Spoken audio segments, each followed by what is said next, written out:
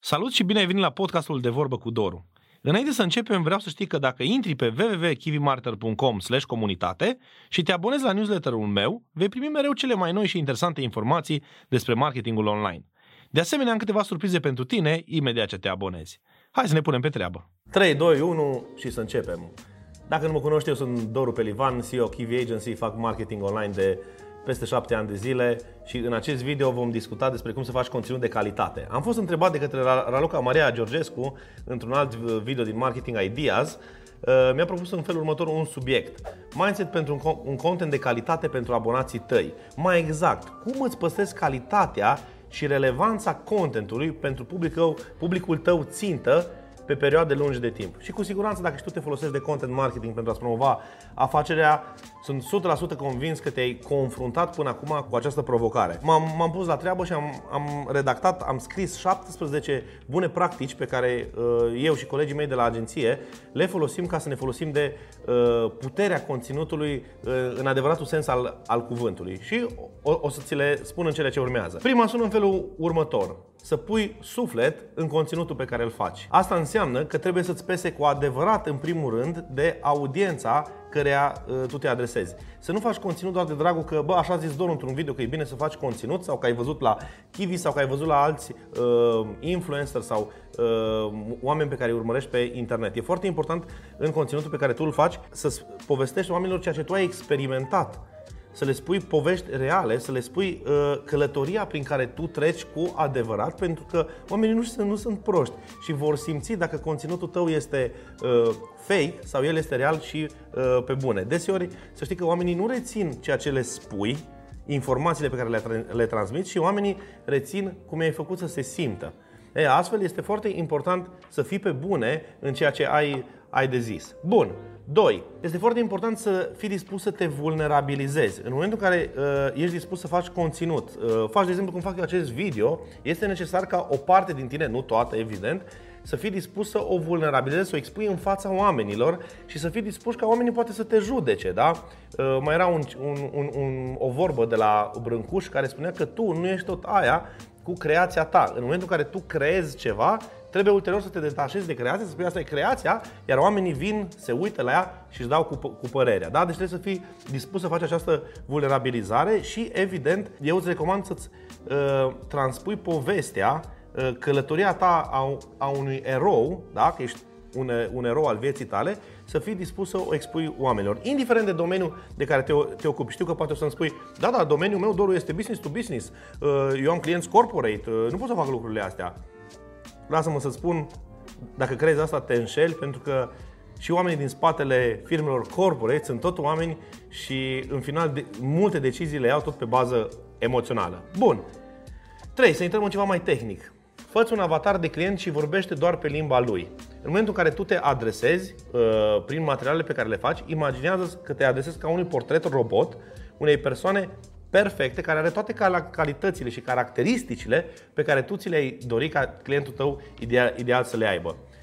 Dacă nu știi să-ți faci un avatar de client, intră pe grupul Kiwi Marketer pe Facebook, pentru că acolo o să găsești diverse proceduri despre cum să poți să-ți faci acest avatar de client. Sau abonează-te la kiwimarketer.com/comunitate și acolo îți trimitem în e-mail-uri template-ul ăsta de avatar.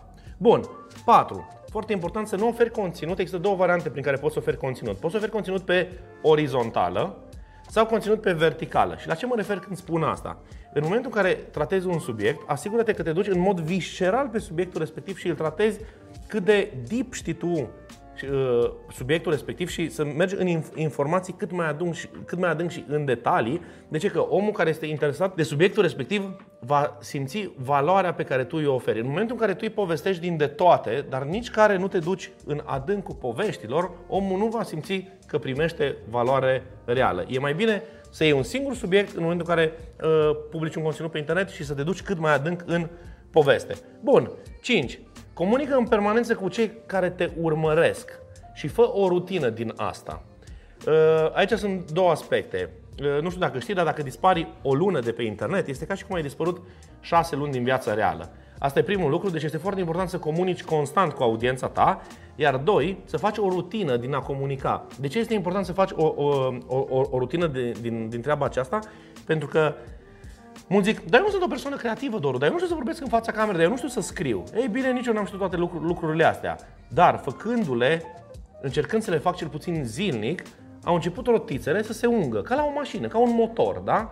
În momentul în care tu faci zilnic treaba asta și oferi conținut în mod constant, rotițele se ung și ghiși ce? Devii și mai bun și devii mult mai creativ pe idei. E foarte greu să zici, bă, o lună nu fac absolut nimic, dar apoi îmi dedic o zi întreagă, 10 ore în ziua respectivă, să fac conținut. O să vezi că o oră pe zi, timp de 10 zile, valorează mult mai mult decât 10 ore într-o singură zi. De ce? Pentru că începi să-ți ungi aceste rotițe. 6. Folosește-te de un plan editorial. În momentul în care îți propui să faci o comunicare prin content marketing, să postezi practic conținut pe internet, asigură-te că îți faci măcar săptămânal. Eu mă folosesc lunar de plan editorial în care îți stabilești ce vei posta în fiecare zi și pe ce canale. Apropo, să știi că eu îți recomand să postezi pe social media zilnic, măcar o dată pe toate canalele. Asta ce înseamnă? Că îți poți face un tabel, în stânga ai coloanele, adică canalele de comunicare, iar în dreapta sus poți să ai zilele lunii. Iar tu completează ce vrei să pui aproximativ în fiecare zi. Nu trebuie să scrii neapărat ideile toate, dar măcar un pic de ce, ca să nu mai fii în permanență în ideea ce să mai postez azi, ce conținut să mai fac acum. Bun. 7. Fă conținut zilnic. Despre rutina de a crea deja conținut ți-am povestit deja. În momentul în care tu creezi conținut zilnic, ți se ung acele rotițe și vei deveni din ce în ce mai creativ. 8. Începe să înveți cuvintele pe care audiența ta le folosește. Asta înseamnă că în momentul în care oamenii îți trimit e-mail-uri, vorbesc cu tine poate live, vorbesc cu tine la telefon, îți lasă comentarii, tu citește ce gen de cuvinte folosesc oamenii și creează-ți ca un câmp de cuvinte pe care acesta tu este necesar să-l folosești. Acesta este limbajul pe care tu îl folosești. De ce este necesar să faci asta? Pentru că deseori poți să cazi în capcana expertului. Deseori pățesc și eu asta, să spun termeni pe care tu nu îi înțelegi. Și provocarea mea este să reușesc să-mi transmit mesajul prin cuvintele pe care tu le înțelegi. Și tu la rândul tău trebuie să faci acest lucru. Și cum faci asta cel mai ușor? Ascultându-ți audiența și uitându-te și ascultând foarte atent la ce cuvinte ei folosesc. Bun. 9. Tu la rândul tău educă-te în permanență pe subiectul respectiv și fă foarte mult research. Adică pe subiectul pe care tu îl tratezi, chiar dacă tu cunoști mai multe decât majoritatea oamenilor, această învățare nu trebuie să se termine niciodată. Fii ca un medic pasionat de medicină care și la 60 de ani citește o carte pe lună sau o carte la 3 săptămâni despre subiectul lui ca să nu rămână cu ceva în urmă. În felul ăsta vei fi în permanență la curent și se va vedea că devii din ce în ce mai bun. Iar research-ul, ce înseamnă research-ul? În momentul în care te pui să faci orice material, chiar dacă tu știi foarte multe lucruri pe subiectul respectiv, mai caută un pic pe internet. Doamne, cu era internetului avem acces la atât de multe informații încât merită să mai petreci un pic de timp înainte de a face conținutul efectiv, să faci acest research, să mai vezi ce au mai făcut și alții în stânga și în dreapta pe subiectul respectiv. 10. Și asta e foarte tare, fii atent. Asigură-te că publici noutățile cât mai repede. În fiecare domeniu apar noutăți. Tu, având în vedere că ești pasionat de subiectul respectiv, cu siguranță afli foarte repede noutățile. Noutățile au evident și viralitate foarte mare, că toată lumea e interesată să afle ce e nou. Asigură-te că tu pe subiectul tău, când a apărut ceva nou, publici pe toate canalele tale cât mai repede acea noutate. 11. Ideile pe care îți vin așa instantaneu, asigură-te că le notezi undeva. Deseori m-am trezit că trag pe dreapta mașina ca să-mi notez în notes pe telefon o idee care mi-a venit. Am pățit deseori când mă plimb în parc să-mi vină o idee, când mă joc tenis.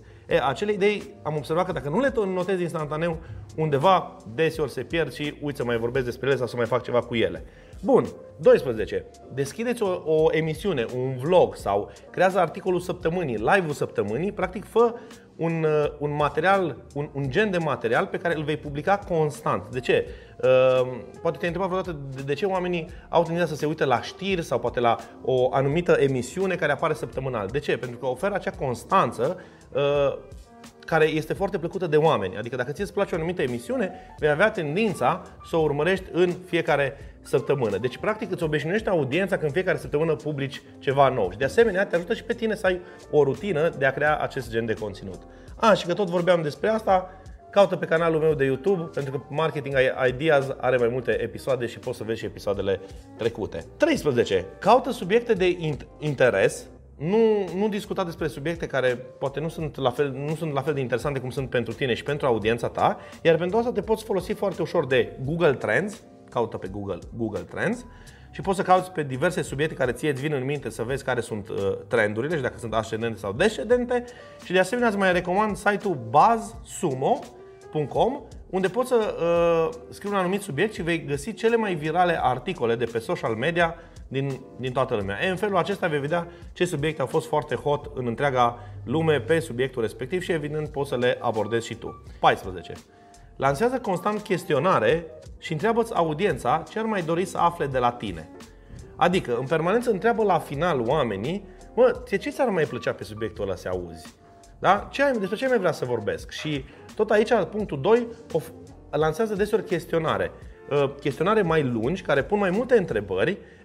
În felul acesta tu practic vei primi mai multe informații de la oamenii interesați care te vor ajuta pe tine să realizezi un conținut mult mai de calitate. Și aici un pont, în momentul în care îi ceri unei persoane să răspundă la un chestionar, ofere ceva în schimb, ofere o gratuitate, ofere un material, astfel va fi mult mai tentat să-ți completeze evident chestionarul.